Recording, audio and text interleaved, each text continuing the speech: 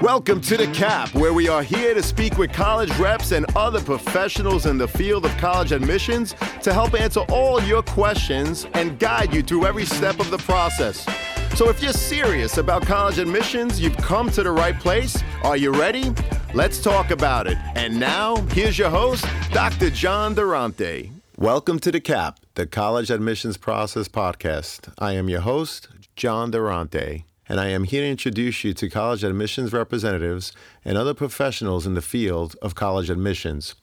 Our purpose is to serve you, the students and parents, so that you may gain insights straight from the people who ultimately make the decisions. Regardless of whether you will apply to a particular school being highlighted in a given podcast episode, you should listen to all of them, as each guest will give you tremendous insight and advice on every aspect of the college admissions process. Lastly, if you have any questions you'd like me to cover on future episodes or any comments you'd like to share, please email me at collegeadmissionstalk@gmail.com. And don't forget to visit our website at www.collegeadmissionstalk.com. So are you ready? Let's talk about it.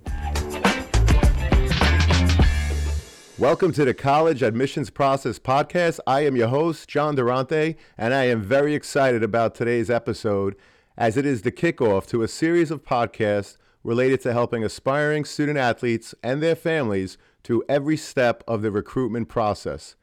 Today's guest is someone I've known for over 20 years, and I can assure you that I've seen him work firsthand with his athletes and their families to help them through every step of the college recruitment process.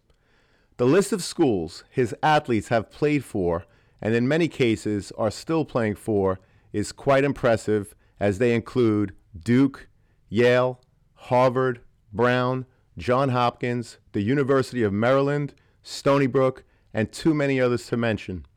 He has guided over an astounding 170 student athletes and their families through the recruitment process to 48 different colleges and universities throughout the United States from 2001 to today.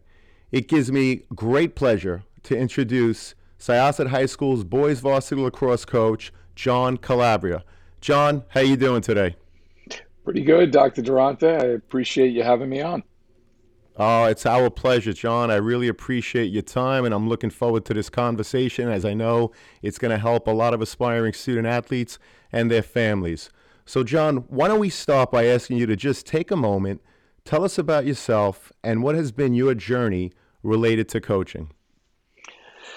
Yeah, that's definitely it's been a while. I'm getting old now, so I can't believe that I've been at Syosset for this is my 23rd year at Syosset, 22nd year as head coach, and it's definitely been a journey.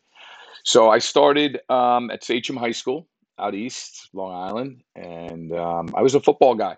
I didn't really play lacrosse. Lacrosse was just something that we were kind of forced into doing by our football coach, and it was really football forced us into wrestling, and then the wrestling coach said, well, you got to do something. So the wrestling coach said, why don't you play lacrosse? And they were kind of all the same coaches with mixed in with the sports, who was the head coach, who was the assistant coach. So I've had a lot of coaches influence me very early on, right from middle school in the Sachem School District. There was a tremendous amount of influence. I mean, back in those days, it wasn't like it is today, where the parents take you to practice and come stay at practice. My parents were never really around or anything like that. They were, they dropped you off, and then that was it. And the coaches kind of handled you and dealt with you. And I was always a 3-sport athlete at Sachem, and like I said, I was a football guy. And I was going to play big time Division I football. And then from there, I was going to play in the NFL. That's what I thought I was going to do. And, that dream kind of died, I would say, in 10th grade or 11th grade. And, it was time to start thinking about college. I had made a team called the the Empire State Games team. That was a program that was run by New York State. It was defunded in 2009, actually. But my young life growing up, it was the the only recruiting tool. And we'll talk a little bit about some of that stuff later. But in lacrosse, it was really the only recruiting tool. And I was lucky enough to be on the team in 1987. And like I said, at that point, the NFL dreams were going out the window, and the big time Division I football dreams were going out the window. And decided to really think about playing lacrosse in college. Just along those same lines, very unlike Syosset High School and a lot of Long Island high schools today. I think about 20% of Sachem High School at the time actually went on to college. And out of that 20%, it was like 80% went for sports. Kids just didn't just graduate from high school and go to college for, it was a very small percentage. So if you wanted to, go to college, that was something you needed to kind of find, what you wanted to do. And I wasn't sold on it. I was driving a tractor trailer at the time, 17 years old. My dad owned a trucking company, and I was driving a tractor trailer in the summers and after school, believe it or not, after practice. And I wasn't really thinking about college or even going to college. It wasn't something that was really on my radar. And in August, after I graduated from high school, I got a phone call from a man named Paul Doherty. Doc Doherty was the head coach at Adelphi University, and Paul actually just passed away this year. Oh, sorry So to hear that, John. yeah, no, he lived a very long life, but he called me up middle of August and said, if you want, you can come play lacrosse at Adelphi. We'll pay for you to come. And my parents didn't have any money to send us to college, so coach was had seen me play a couple of times and had offered me a scholarship, and I wound up going to Adelphi. Um, you know, my first couple of years at Adelphi were a rocky road. Like I said, I was still driving a truck. Um, I had a second job at that time uh, in auto repair. I was doing brake jobs and tune-ups and exhausts on cars for a local guy in Garden City, and it was a rocky road. And my coach, the assistant coach, his name was Kevin Sheehan. Kevin asked me to work a lacrosse camp, and he put me in charge of the third grade kids. I was the last guy you wanted to be in charge of little kids, because I was very rough around the edges. I grew up, and my mother's an Irish immigrant, my father's an Italian immigrant, and um, I was a truck driver. So putting me in charge of third graders was like the last thing you wanted to do. But I found a real that's where I wanted to become a teacher. When that summer when Coach Sheehan asked me to work the lacrosse camp and start teaching kids how to play lacrosse, I kind of found my love for teaching and my love for coaching. And that summer and the summer following, now I'm a junior. I really took control of my education, took control of the lacrosse camps that they had asked me to work, and I was working a couple of different ones now because I really enjoyed it. And from there, graduated from Adelphi. There was a new head coach. His name was Sandy Capitos. We were lucky enough, to win a national championship, and I was lucky enough to be an All-American while I was at it as an attackman there. And we beat CW Post in national championship. We graduated, and coach had asked me to be the graduate assistant. So my coaching career started at Adelphi as a graduate assistant, along with those lacrosse camps that I was doing over the summer. And at that point, I got my master's in teaching. I had enough credits. I actually graduated with a business administration degree, but I always loved history. So I had enough history credits with the secondary education degree. I became a social studies teacher, and I worked at a school in Corona, Queens, called the School of the Transfiguration. It's a private school in Corona, Queens.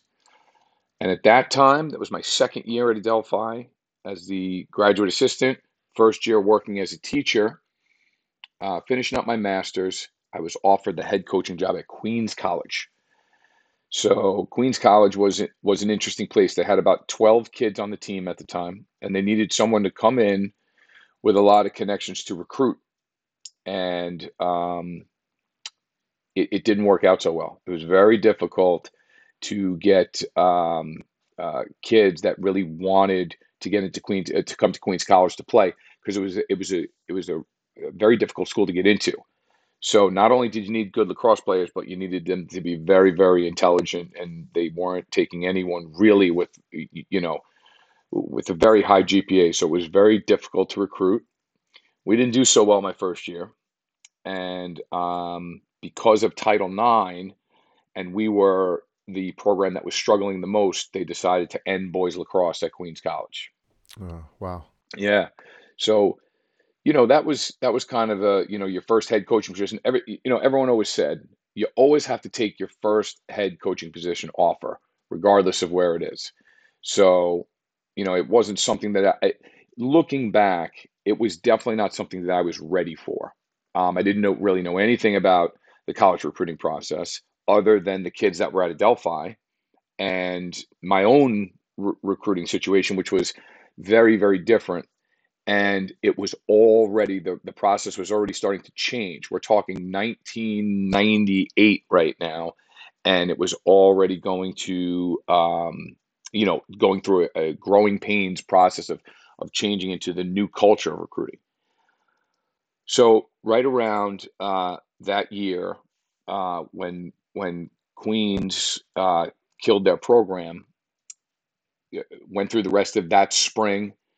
Did not coach, worked a couple of lacrosse camps, and then I got an interview at Syosset High School with two gentlemen, Al Yanissi and Rich Collins. Oh, Uh, legends. right? Great Legends people. in every sense of the word. Had called me in the 2 days previous to that. Someone told me, I can't even remember who it was. If you want a teaching job, you have to go. There was no OLAS. There was nothing like that. If you want a teaching job, you have to walk into high schools and hand the principal your resume.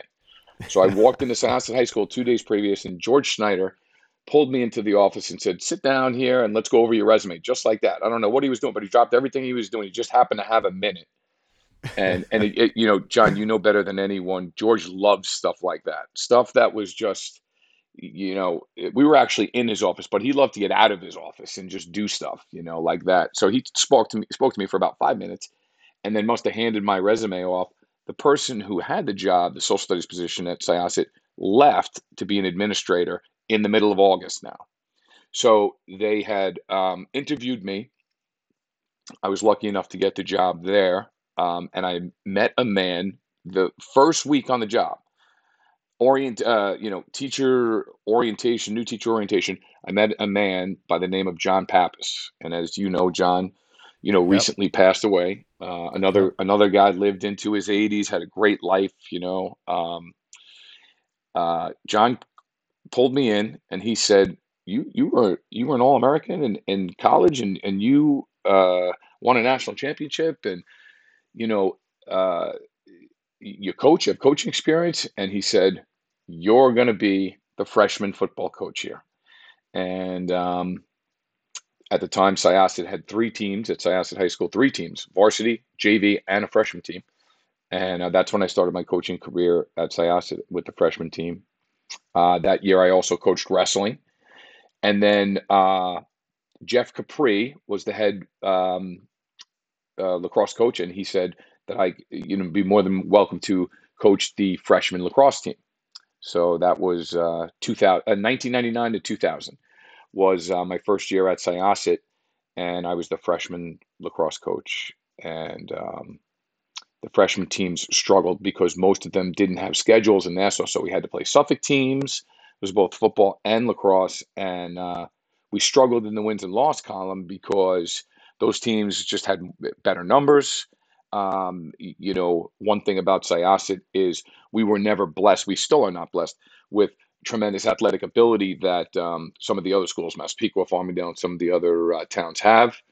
but nonetheless, it was a great experience, and working under Jeff, was a tremendous experience. Jeff was putting together a great program at Syosset, had all the foundations for a great program. And then that very next year, Jeff had decided to step down, and I took over. John Pappas called me in, and he said, "We'd like you to take over the whole program." And to be honest with you, looking back, I really wasn't ready for that job either. That was something that was a tremendous undertaking, and you know, for the last 22 years, it's uh, it's defined me. I've made it part of my family. Is part My personal family is part of the Syosset lacrosse family. I have over these years I've had managed to have 4 children. My wife hasn't thrown me out of the house yet, and if you know anything, every coach that's listening to this, that will listen to this, knows that when you're in season, that's almost like your wife is widowed for that season. She has to be just as much a part of it, and be supportive, as dedicated as coaches are to their programs. The women behind them have to really support them, because it wouldn't happen without them. It's really been it's been a fun ride. So um, over those years, that's when I started making connections with college coaches. The governing body of lacrosse, U.S. Lacrosse, um, governs lacrosse throughout the country, high school lacrosse throughout the country, and college lacrosse throughout the country. So I'm an area chairperson for U.S. Lacrosse, and I'm also the president of the Nassau County Coaches Association. So through those organizations is where I've made all of my connections with the college coaches to be able to promote Syosset kids, but also to promote the kids of Nassau and now Suffolk County. I had mentioned earlier the Empire Games that I was lucky enough to be a part of.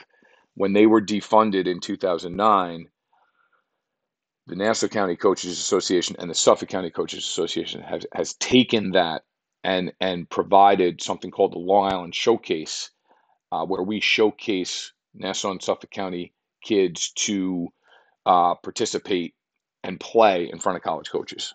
So that's something that they've been able to do, and we've been able to keep going. Even though New York State has kind of run out of funds for stuff like that. Well, John, that's a perfect example of why I've admired and watched you for, like I said, over 20 years.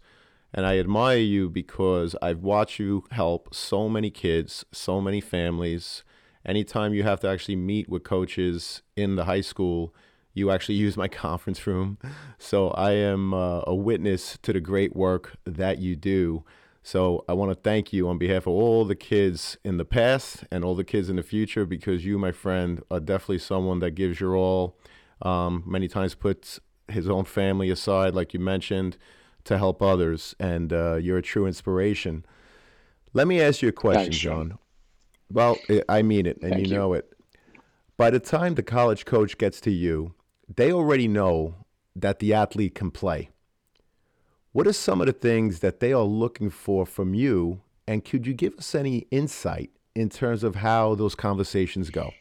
Yeah, that's a great question, John, because that is something that a lot of parents and, I think maybe even some coaches don't, don't realize about the college coaches. That when I say coaches, the high school coaches and parents don't realize that the college coaches, if they're calling me, they already have seen the young man, the young woman, if they're calling it one of the, um, one of the girls sports coaches, they've already seen them play.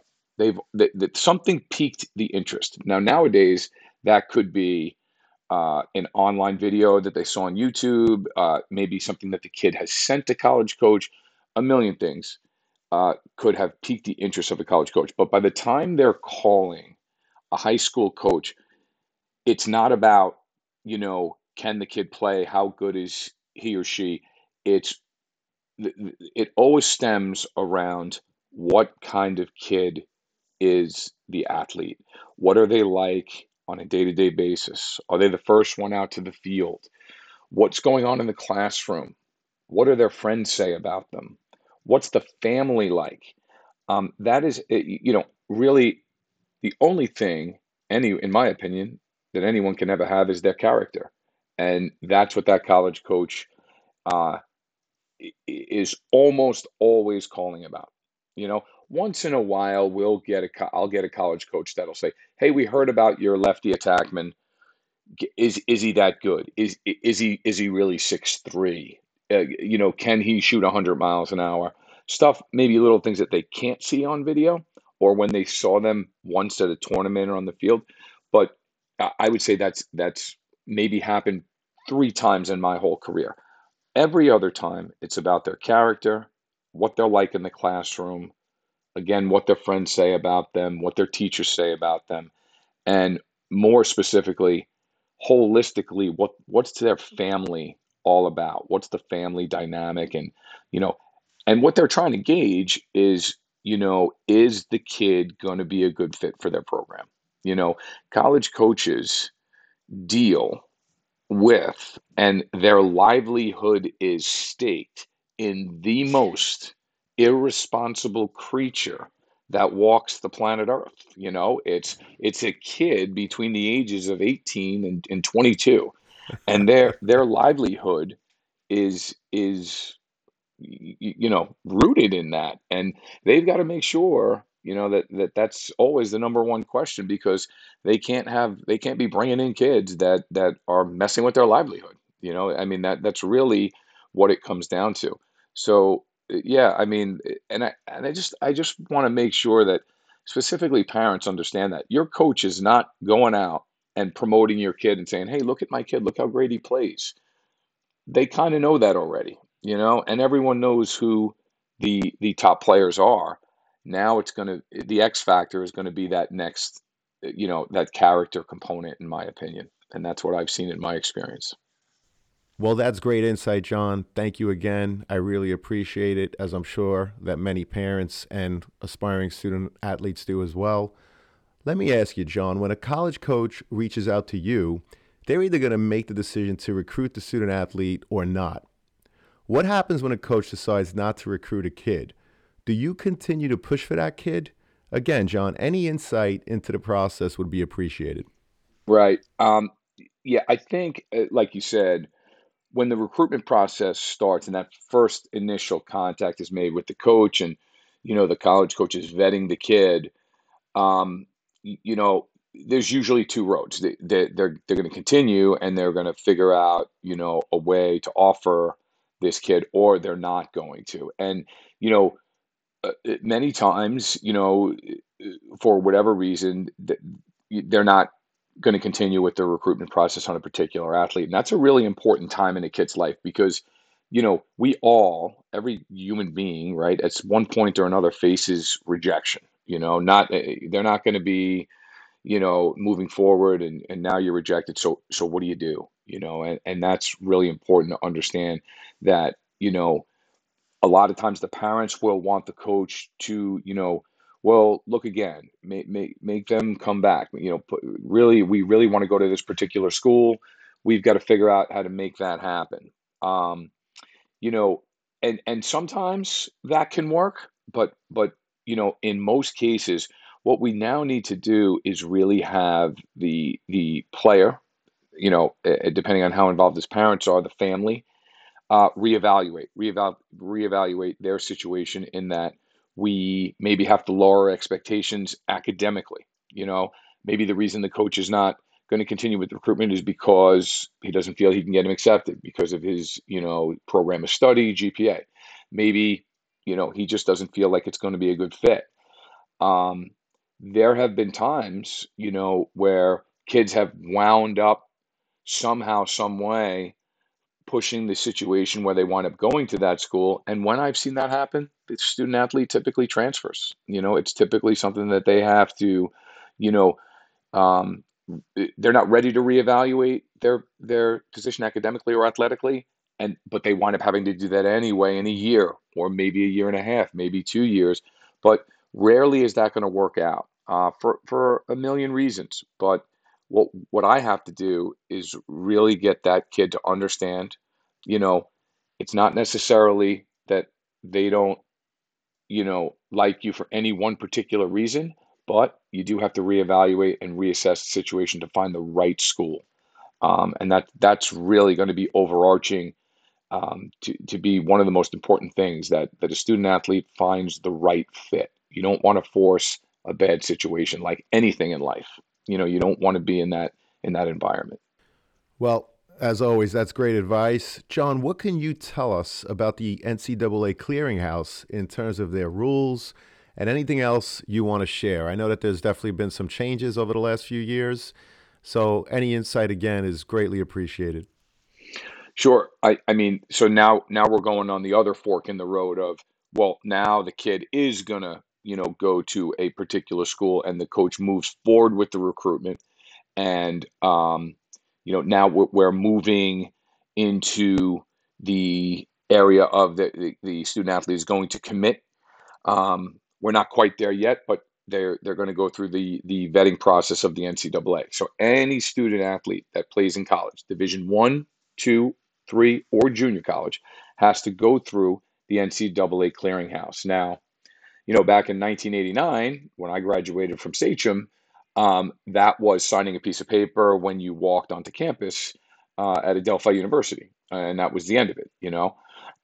Interestingly enough, Adelphi, when I went, was Division One, and then after my sophomore year, we switched to Division Two. So, and the same thing, we signed a piece of paper for the Division Two, and then that was it. Now, obviously, it's very different and it's online. So you simply go to ncaa.org, ncaa.org, and you register. So that's easy enough to do. Now, what has to happen with regard to you being cleared is going to vary from state to state, from school to school. So, I don't know how to say this. If you go to Syosset High School as a coach of a recruited athlete, here's what I say. I say, see your guidance counselor, literally those words, and then that is the end of it. The kids are completely taken care of from start to finish. I think that has to do with Chris Raffini, the head of our guidance department, and our guidance counselors, but it more so has to do with our courses at Syosset High School are set up and cleared by the NCAA as core courses and are checked off. That may not necessarily be the case at all schools. You will know once you register, and you'll see on the portal. I happen to be familiar with it because I have two kids that one played Division One and the other played Division Two. So I know the exact my children, I mean, and I had to register and I could see what was approved and what was not approved. Um, you're familiar with we have something called A School, or the alternative school at Syosset High School. Rich Collins, that gentleman I mentioned earlier, used to be the head of guidance. He actually had all of those courses for those boys cleared by the NCAA. There was a young man in 2000 named Nino, wound up going to Loyola to play lacrosse. He was a big time football player at Syosset. Um, Yep, I remember Nino really well. yeah, you remember Nino, right? And Nino couldn't get into any Division One school because he couldn't get through the clearinghouse.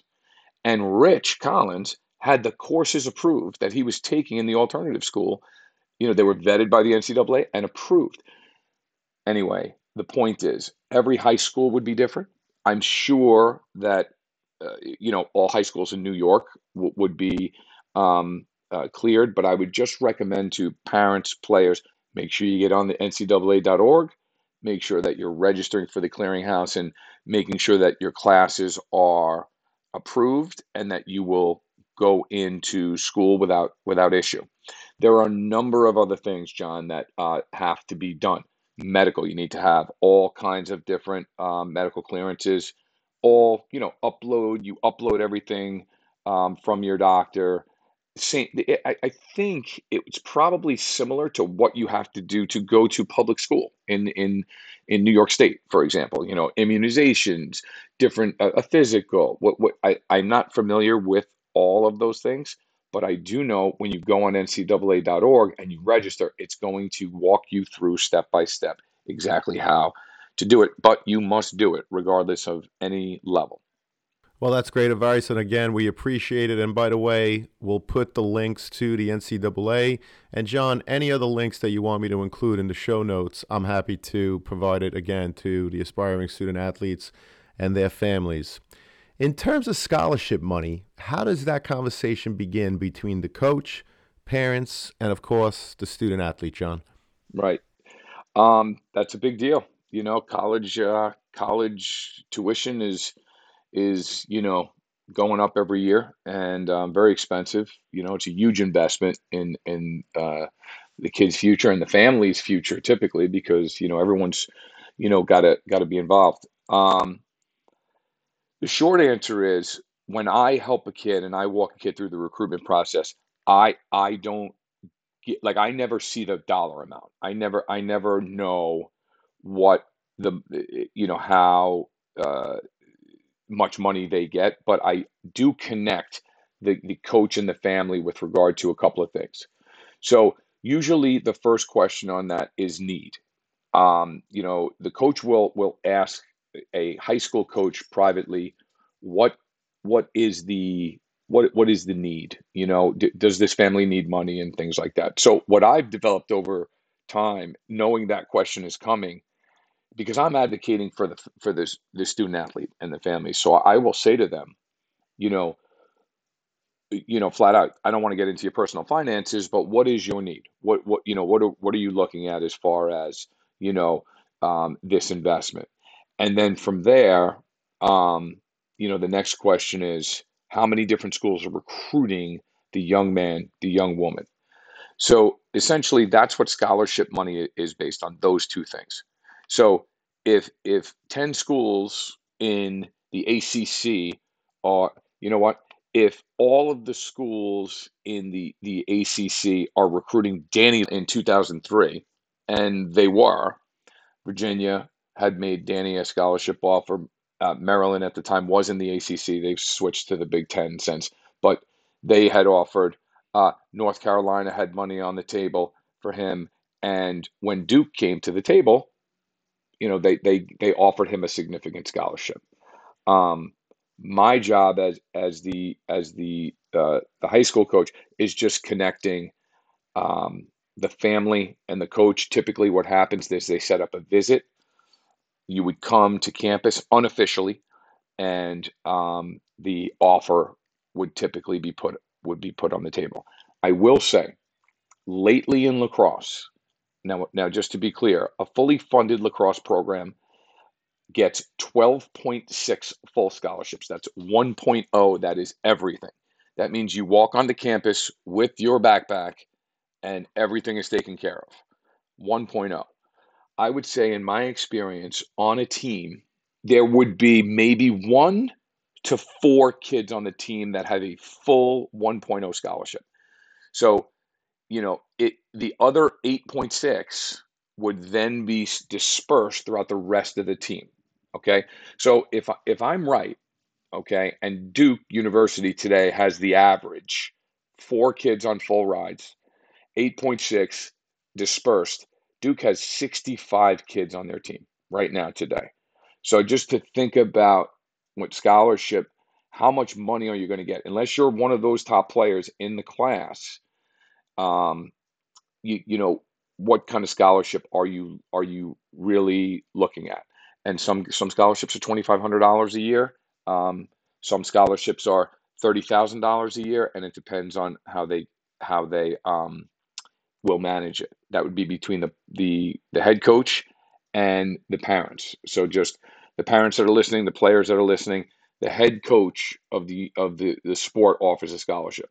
When you're talking about a commitment and you're talking to the assistant coach or position coach, they will never, have the final word on the scholarship. The head coach will always have the final word, and that typically happens at a visit. Well, again, John, that's great advice and awesome insight. Really appreciate it. So, after the college coach meets with the parents and the student athlete, what happens next, John? So now you're moving into the final commitment phase of the recruitment. The scholarship will be offered, and the student athlete will accept. Um, at that point, that's a big day, especially for these young kids today, because that's your Instagram day. That's when you commit and it gets to go on Instagram. Um, you know, Speaking of which, I think you're going to be having some Ivy Leaguers come and speak on the show. They'll talk to you about, Ivy League schools don't offer scholarships. Their commitment is a commitment to the admissions process.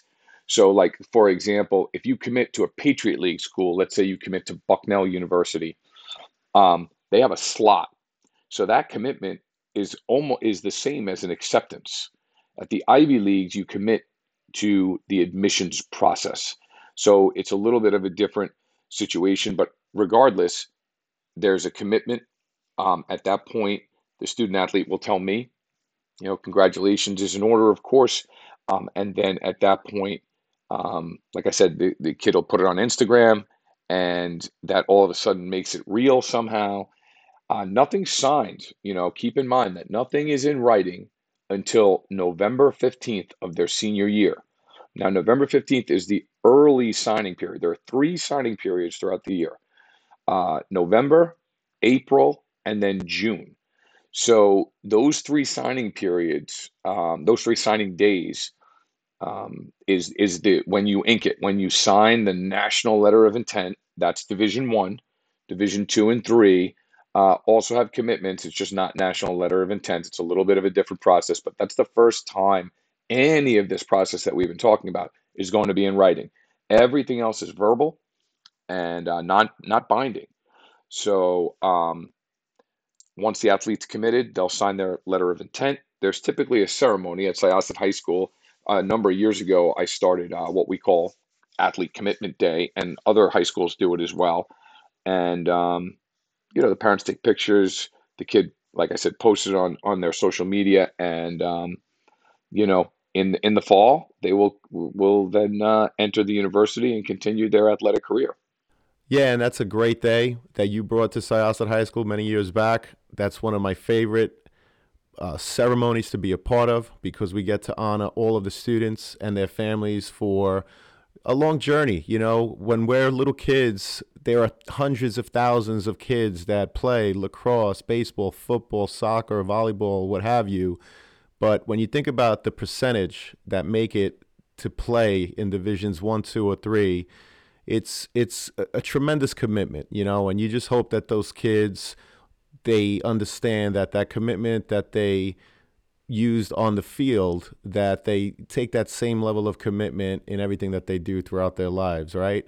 So it's just a wonderful thing to be a part of, and I'm so grateful that you put that together for the high school. And again, it's a pleasure to be there every year. So, John, what is the follow up with you, the family, the student athlete, and the college coach after the commitment and beyond? Yeah, that's really important, because I personally, I really like to see how my kids are doing. I mean, it is a long process. Um, it's you just touched on it too before when you said this process typically starts for these kids today when they're in kindergarten. I never played youth sports. I started playing sports in seventh grade when my mom wouldn't let me come home after school. She told me, "You're not coming home after school. You got to go play sports." And but these kids start in kindergarten, and so this is a process when they get recruited that's 13 years in the making. And it finally happens. They commit. They're going to continue their collegiate career. I always like to follow up. I know a lot of my colleagues, high school lacrosse coaches, high school football coaches, high school basketball coaches, uh, you know they all follow up with how the kids are doing. So the recruitment process, I would say, starts when the kids are a freshman, or 10th grader. um, but the follow-up is tremendous because this is something that I've had a relationship with these people for 3 years now, uh, grinding through this process, and it's nice. It's nice to see how it turns out. So there's always a follow-up in that sense. I stay connected with the families, and I think that's really important. And what that has done is develop my relationship with the college coaches.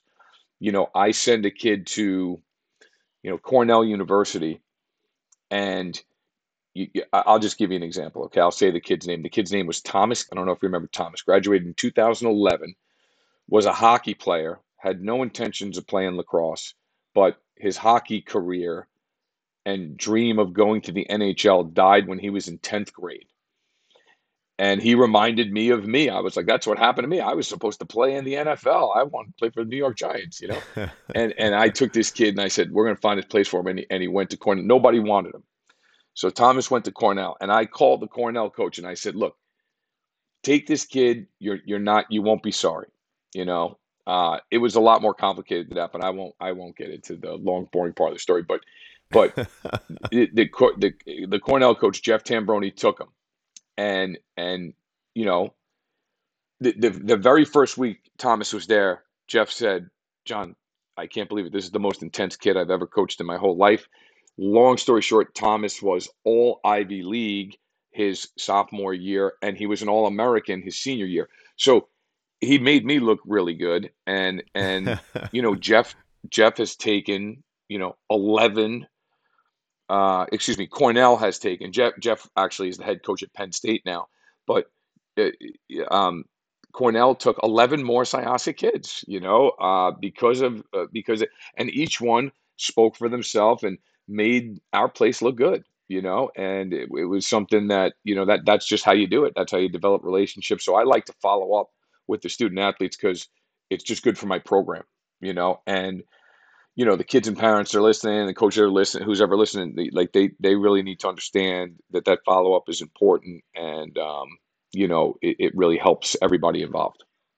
Well, that's great, John. And, I know that you've built a major network. I see the kids come back and they all want to see Coach Calabria. And if I see them anywhere, at a restaurant, your name comes up fondly amongst the student athletes, their parents. And it's just awesome, man. All the great things that you've done and that you continue to do are simply awesome.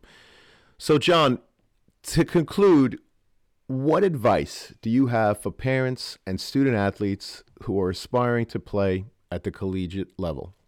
That's the best question right there, because I mean, if one thing that I want to get across in this podcast is you know I have seen this on both ends. I had a daughter that was a three-sport athlete at Sachem High School, where I live where I grew up, and she went on to Bucknell University to play Division I lacrosse.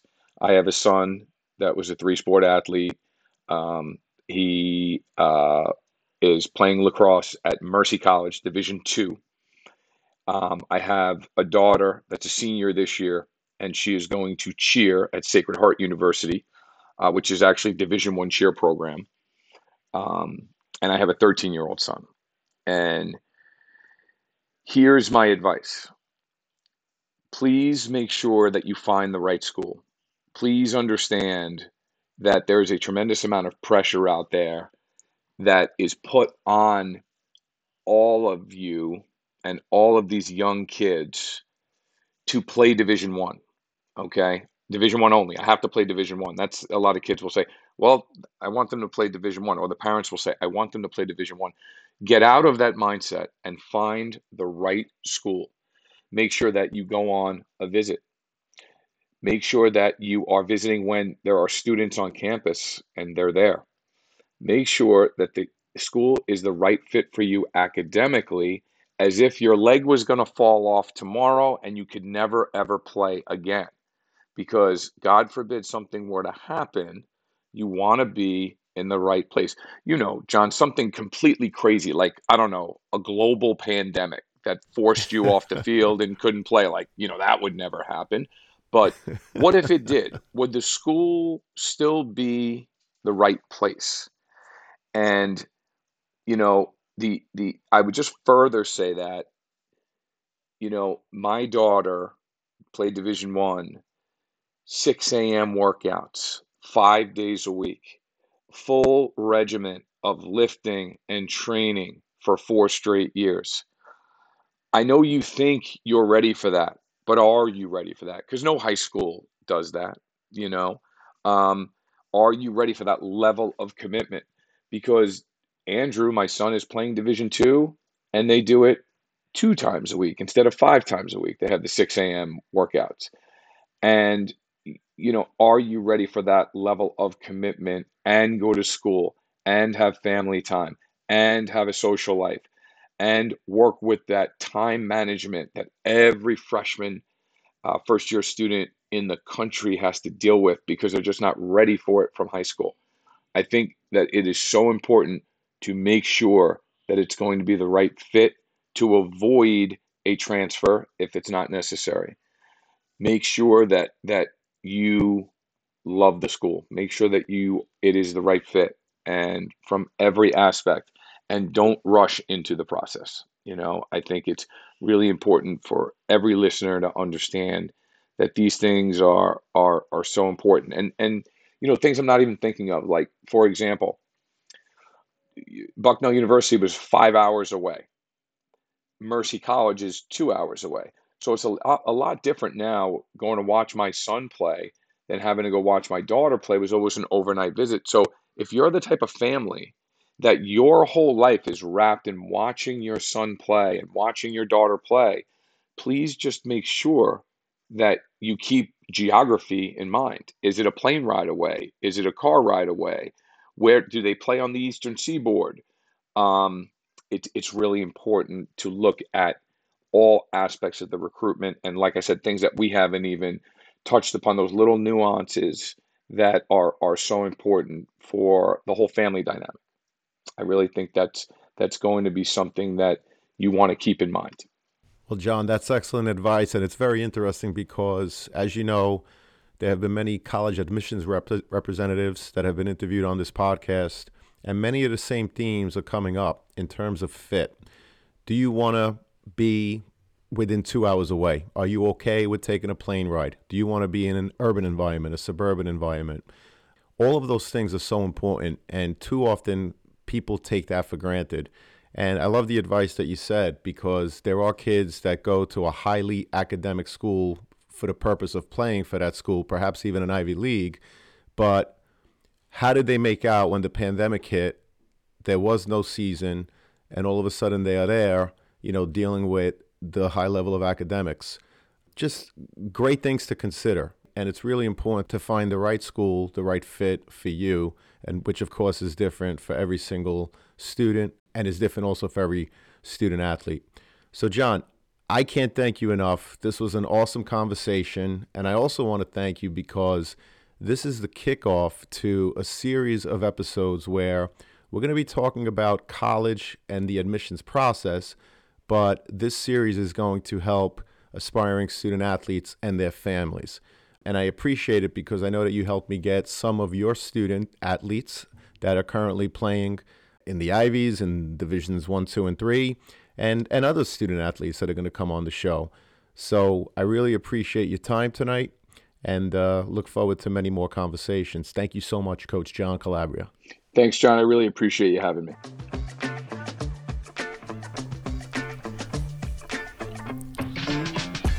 Thank you for joining us on this episode of the CAP, the College Admissions Process Podcast. We hope you enjoyed the show.